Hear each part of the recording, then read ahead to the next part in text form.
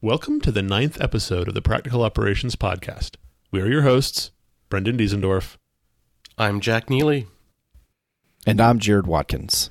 We are here to talk about the practical side of operations work. This week, we are going to discuss init systems. Due to scheduling mishaps, we don't have any follow-up to follow up on this time because we actually haven't released episode 8 at the time of recording of episode 9.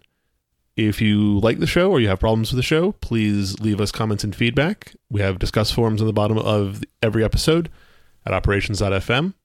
And you also can rate us in iTunes and other places. Overcast, the iOS podcast player, has a rating review system in it, and others do as well. Please spread the word if you like us. And if you don't, tell us why you don't like us so we can change the show and make it more to your tastes. So, starting out, init systems. The basic framework that brings all of your daemons and user-configured bits online when a system comes up. There have been a number of them over the years, and they change. There's only been one, sysv. Yeah, System 5 init, which a lot of people find very clunky and difficult to use because it is text files and directories, and you have to name things and number things correctly. And it's not the most forgiving system, but it works, and it's worked for many, many years, and that's why a lot of people don't want to change it. It's sort of one of those definitive things of you're in Unix land. Don't tell that to RHEL 7. Or anything that uses Upstart currently. I thought RHEL 7 wasn't RHEL 7 on System D now? RHEL 7 is System D, RHEL 6 is Upstart, RHEL 5 was sysv. Exactly.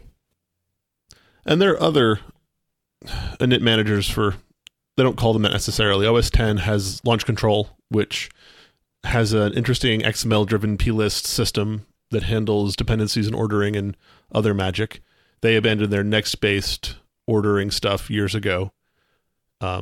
Solaris 10 brought the SMF, the Service Management Framework pieces, and SPC ADM, which was also XML-based but had a different way of operating, and had a number of fairly nice features early on in the new model of init systems. Is XML ever a nice feature? In late 2000, 2007, 2008, maybe 2006 even. Solaris 10 was very advanced in the idea that you could independently bring up services based on actual dependencies and restart and stop things. And, you know, if networking failed to come up for some reason, you actually could say, I'm not going to try to start Apache and everything else. Whereas a lot of other init systems at the time still would just say, okay, well, boot failed, and we're going to sit here at a prompt. Whereas Solaris would say, okay, well, networking's dead, but we're still going to bring up everything that doesn't need networking. So hopefully you can actually get into the box. It was, at the time, it was a novel concept, and it was fairly robust if it was a pain to work with. And I don't wish anybody the horror of dealing with OS X's launch control stuff. It's functional, but and Apple doesn't provide any reasonable tools for it. So, yeah, just don't. If you can avoid it, don't. Just don't do it. So, who here loves System D? Okay, so System D gets a lot of hate. It does. It really does. And some of it's warranted, but not all of it. Some of it's warranted by the process things went through to be developed. There are definitely some unique personalities involved. I like the part of System D that gives you a simple and concise config file format and does dependency management and does service restarting and all of those pieces. I don't like the System C D groups, does all the monitoring, does all the security aspects of it. I don't like we're going to write the logs to an encrypted binary file on disk, which you need a special tool to read. Because when you're doing when a machine is dead and you're trying to recover it and look through things, you're not always on the same operating system that is installed on the OS.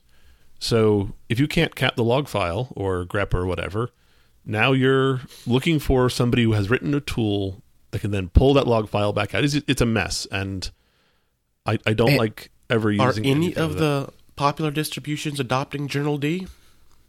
I thought it was part and parcel. I think Journal Yeah, I think you don't have a choice there. I thought it was a separate process that was still in the systemd suite of tools. It is a separate process, but I think maybe it's just because I'm on RHEL 7. You know, RHEL 7, it's definitely there in logging. So, you actually have syslog pointing to journal. You know, writing to journal D or whatever it is. I'm so glad I missed RHEL 7. Not to get too much off topic here. I feel soon enough it's going to get to where we're going to see less and less dependence on shared libraries and libraries in general on the OS, so that you're more concerned about a kernel and system services needed to run apps, but then everything else is going to be some form of a container, whether that's Docker or something else down the road, who knows. But I think it's going to get to the point where we just care about, you know, really secure host OSs that can then run applications, and the applications deal with all the dependencies and everything themselves. They don't actually need the host to provide that for them anymore. There's a logging in Docker is one of the most contested points about Docker. There's also a Linux distribution now that basically is a collection of containers. You have a container that's your front-end networking, a container that's your back-end networking, a container for boot, a container for user space stuff, a container for other things. It's an interesting way to partition the system. There's still some rough edges, of course, because with a rewrite like that, there are always rough edges. But that world is coming. And if I can find it, I'll put it in the show notes. And I guess to kind of tie it all back together, maybe we won't be necessarily debating so much about init systems anymore, because we'll be launching containers. Docker will be your init system. And I guess that kind of leads me to one of the reasons why I do actually like systemd over sysv, and that's, I get it, sysv is very Unixy feel to it. You know, it's very, it could be the init script can be very simple, it can be very crazy, but I feel they can get out of hand because you're doing so much boilerplate.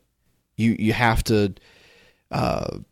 You know, everybody's got to define a start, stop, and restart, and there are all these things that you have to do over and over again when convention over configuration would be so much better. That is one of my biggest problems with the System 5 sysv init system, that, you want to write a new service, and you now need to go copy somebody else's or write your own, 60 or 70 line shell script. It's like, but why? And don't forget to properly integrate with the Red Hat or Ubuntu provided handy functions for starting and stopping, and oh god. Exactly. I was about to say, daemonizing between the two distributions is crazy. What really drives me bonkers is when folks write an upstart or systemd unit file and they use some of the old bash-based daemon management process from the System 5 crap. It just makes me want to reach through the monitor. I've only done that once in my defense. They're so used to doing it. I needed a PID file explicitly written to disk in a specific space, and the daemon I was dealing with didn't do that in any way, and that was the quickest way forward. I'm sure I'm doing it wrong, though. Isn't there like a after the exec starts command that you can run to find the PID and write it to the disk? the exec start stop? I thought that was part of the old magic, not the new magic. Well, I mean, there's in systemd, there's exec start pre-post, I think, or something like that is right after it starts the service. This is an upstart-based system. Oh. Luckily, I haven't dealt with that too much, so. Upstart's actually fairly friendly and forgiving, and it's easy to read what it's doing. I really love the upstart configuration files. I think that configuration language is just beautiful in how it handles pre and post scripts, execing your process. That just works for me. And I know systemd is very similar in those exact aspects, but, well, why is it that everything must be forced into an INI file? Brackets. Yeah, maybe it's the Ruby in me showing, but I really do like YAML files. JSON's not too bad either. Hey, I always thought it was the Python in me showing when I said I always like YAML files. Yeah, for It's me, just YAML is a real... can we swear on this podcast, Brendan? Sure, why YAML not? is a bitch to parse. To parse manually or with a library?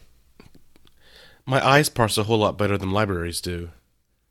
So, fun fact, you know JSON is a superset of YAML? Excuse me, a subset of YAML. JSON is valid YAML. Holy cow. That's pretty cool. yeah, it's Useless facts for today. Not all YAML can be turned into JSON. If you use the crazy typing aspects of YAML, which I very rarely do, which tells the reading program how which type to transmute the data back into, yeah, that doesn't work. But I usually just do lists and hashes and scalars, which is perfectly valid JSON. I sadly pass lots and lots of strings. Oh yeah, strings. Don't forget the strings. But another aside, when Puppet gets an int and it wants a string, or the other way around, it complains dearly and bitterly at you for various stupids because its DSL isn't...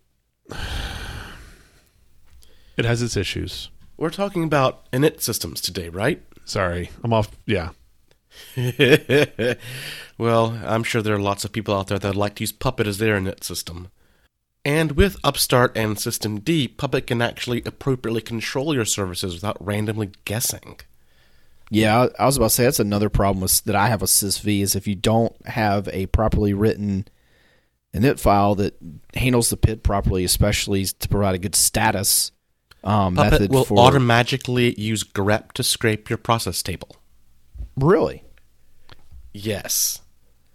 I thought it ran status. Or I guess if you define a different command. It does, and then it gives up and greps your process table to find the process you want to restart. Did not know it did that part. That's pretty cool.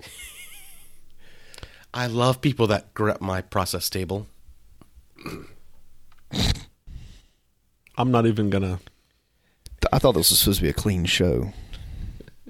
Yeah. So, back on topic.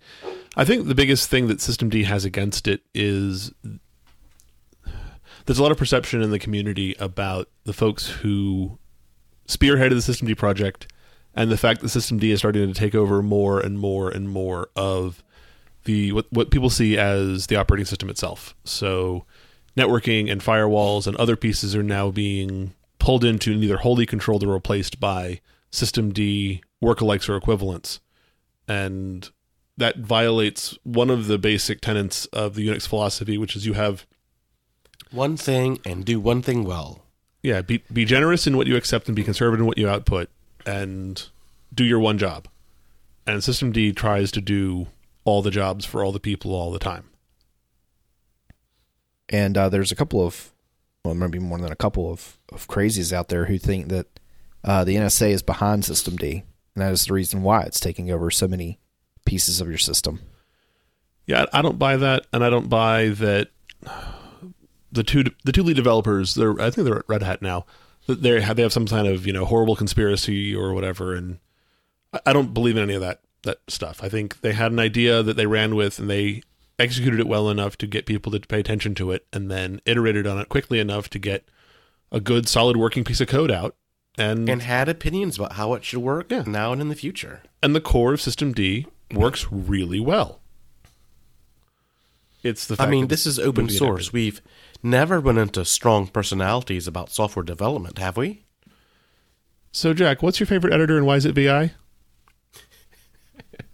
Because VI is my favorite editor and everyone should use VI. I don't think that we have any dissenters in this podcast, but it's that kind of thing. There's holy wars that go on about everything. Yeah, my manager uses Emacs. Yeah, I don't have that many fingers. Anyway, there's all these holy wars that go on about how things are supposed to happen, and it very quickly turns into name calling, which even the founder of Linux isn't above dragging himself into. He's very well known for... He has written some fantastic emails. And he doesn't care if he steps on people's toes or if he does ad hominem attacks when he's telling somebody that their code's inadequate. But all the same, I don't like systemd's nature of taking over everything. Another thing I like about systemd over sysv, and I guess Upstart kind of falls in this category too, is that since it does manage your process, there's more involved in managing the process. It helps launch Java applications much better than, I always despise daemonizing or using an exec and then ampersanding at the end to background the process, because there's no way to background a Java process. But this isn't a podcast about why we hate Java. No, I mean, I'm just making a yes, it is. comment. that systemd, and I guess to a lesser extent Upstart, helps out those kind of applications, because then you're not writing, like I said, to me it's very dirty to sit there and just do background it with an ampersand at the end of the line. So it just helps the obsessive in me to not see that at the end. Yeah, well, it's also just it's cleaner to do it the right way. And if you can do the right way in 5 lines of configuration file instead of 60 or 70, you're more likely to get it right, and it's easier to maintain going forward. The next person who walks in and has to sit down and take over whatever piece of code or whatever service you wrote, it's less intellectual friction for them to pick up the new thing or the old thing or however it is. It's simple things, or supposedly simple things, like how do you write your code to run as a daemon on the system? With Upstart and systemd, you don't. Upstart and systemd take care of daemonizing your process and keeping track of it. With systemv, a lot of folks have written the daemonizing bits into their own code, and then you have code that forks once you execute it once, twice, 5 or 6 times to appropriately daemonize and do security things, and it gets very deep and magical and obscure very quickly. Yeah, and everybody does it differently. I've gone through several iterations in Perl and Python of how do you make this thing into a daemon? How do you properly start and stop it? What's the current best practice for how to handle all of that? And that's just bad. Let the init manager handle that part of it. And 12-factor apps. Exactly. Your code just runs and it logs standard out. And I think, again, not to diverge too much, again, that's why I love containers, is because they are launching an app and in the foreground, and if Docker could ever get some sort of sane logging situation going, then those could be piped off to syslog or Logstash or whatever. Jared, I just want to say that I'm trying really hard not to talk about Graphite tonight. Okay, we've gotten pretty far afield now. So what's practical about systemd? It's clear, it's concise, it's easy to commit things to Git repos and other places. It integrates well with most configuration management systems. So Puppet and Chef and those things can use it easily.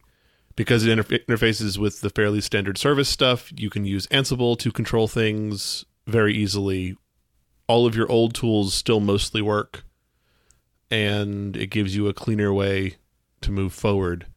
And I would also say that since it can also manage C groups and namespaces for your process, so that you can actually set limits on said process. Limits that work. Yeah, when C groups were first brought in to the conversation with systemd, it was like, okay, that's all dark magic, and it didn't work quite right. And all the Solaris guys were laughing at us because, like, yeah, we did this 10 years ago with Solaris containers. Come on. But now it works, and it works well, and you can easily limit things to memory sizes and processor counts and other things without much wailing or gnashing of teeth. Other things I find really easy in systemd that were always much more tricky in System 5 or other things is setting open file handle limits and all of the other base environmental factors of running your application. It's really easy. It's really straightforward. Actually, this is true in Upstart as well, but it's in the modern configuration management stuff, it's really easy. It's just a configuration parameter away. I'm just not as familiar as I would like to be about the init systems war. I've mostly just ignored it. Yeah, I could just describe a funny GIF that I think Brendan sent me, where it was like Pac-Man eating. Started off. What was it? It was like eating this system service or this thing or NTP or whatever. It just kept on eating. We can post that on the website. And I guess another handy feature about systemd is that you can launch Docker containers. That is nice. How well it integrates with all of the pieces in Docker and the other container runtimes. Yeah, I guess NSpawn can do multiple different types of containers, not necessarily just Docker. And I think it is kind of amazing what the CoreOS guys do, because it's pretty much a Gentoo distribution with systemd and a few other little utilities, and that's it. Well, somebody explain to me why CoreOS, what seems really awesome, has to be made out of Gentoo. They're hip. I don't know. I really do think it's how they do package quote unquote package management, because there's the alpha channel and is it beta channel? There's two channels, and they I guess with was it Portage on Gentoo?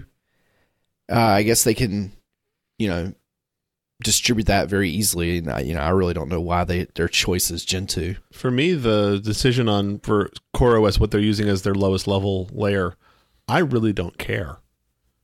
Because basically, to me, it's systemd and it's Docker.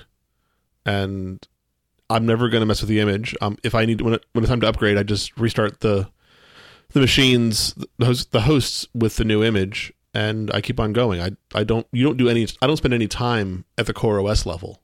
All your time is spent in console or etcd or whatever they're using for distributed key value, and you don't deal with configuring CoreOS ever. I've never found Ubuntu to be a scalable, supportable solution. So I'm jaded and bitter. But perhaps the apt analogy here is CoreOS and other Gentoo derivatives are really, in fact, meta distributions, where you're actually using the tools to generate the distribution you need to be able to run your cluster and your Docker images. I think that's a very fair description. A lot of people who use like Arch Linux and stuff, which I think also has a systemd. Yeah, they were one of the first ones to adopt it or switch it over as their default init. And I've seen Arch Linux installs that are, 300 megabytes, and that's enough to get the machine up to bring up an iSCSI driver, so you can turn your Pogo plug into an iSCSI volume, and you can go all the way from that to running servers and stuff. It's pretty. It runs the gamut from the top to the bottom, and I like that. But I choose distributions that have all the tools that I'm going to use in them already, so I'm going to go find them and configure them and install them and spend 3 or 4 days, Gentoo emerging whatever the thing is that I need. But for a Docker host, you don't need any of the other crap. And a lot of this depends on where in the pendulum swing we happen to be, where in the before time everything was a static library. Then we moved into a great time of package management, where all the libraries were dynamically linked. If zlib had a security exploit, you patched zlib, and that was the only thing you had to upgrade. And now in our move back into containers, the pendulum has swung back to where it started, with everything being statically linked and very little dependencies. Yes and no. The model of containers is that containers are disposable. And when you find an issue, you just revision and cycle as fast as you can. A lot of the older systems that were the old statically linked stuff were the systems that ran for, 10 years. And you could never upgrade anything because the business folks who relied upon it wouldn't let you. And so, okay, yeah, we have an ancient version of zlib or glibc or whatever it is, and we're never upgrading because all these other things depend on it. But with containers, the idea is that you spin them out. You should be releasing containers frequently and often to upgrade things, to patch things, to move through the system. And so you won't have containers that run for 2 years. Right. And I think it's shifting the burden of who has to patch the libraries. Right now it's, especially if you're in the dynamically linked phase, that you're dependent on your OS to do it. But as we're going back towards containers and like you mentioned, statically linked in, it's more of the app developer who has to maintain that. And now distributions are becoming more and more just a kernel and a few systems that you need to run for the system as a whole to function. and that's it. Do we trust our developers to apply security patches? I mean, that's always kind of been my thing since I've earned my chops in a very dynamically linked world, and making sure machines were secured and got updates and lived on the raw internet. And I didn't trust a lot of other people to be able to do the needed maintenance for themselves, and they repeatedly proved they couldn't. But was that because it was difficult? Because now, I mean, especially like if you're using, let's just use the Rails as an example. You just go in your gem file and bump the version up and bundle install and you're done. And a few years ago it was yum upgrade or apt-get upgrade or something like that, something necessarily a developer wouldn't understand.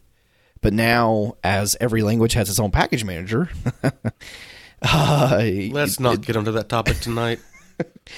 Developers have become more comfortable, upgrading their, having a responsibility of upgrading their dependencies. Init systems, containers, security. We've covered the gambit tonight. A little bit of packaging as well thrown in there, just for good measure. Well, I think it shows that how, all those kind of combine, an init system touches all of that, to be honest with you. So I think it's kind of difficult not to just at least touch on those subjects. Well, init systems used to handle the starting and stopping of processes, and that was it. Run levels. Yeah, it was at run level, at multi-user, at single user, at restart, at shutdown, go and do these things. And that was it. If you don't have a run level 0 and a run level 6, are you still running a Unix? Perhaps that's the fundamental question. So, that wraps it up for episode 9 of the Practical Operations Podcast. We look forward to seeing you next week. We're your hosts, Brendan Diesendorf. I'm Jack Neely. And I'm Jared Watkins. Good night.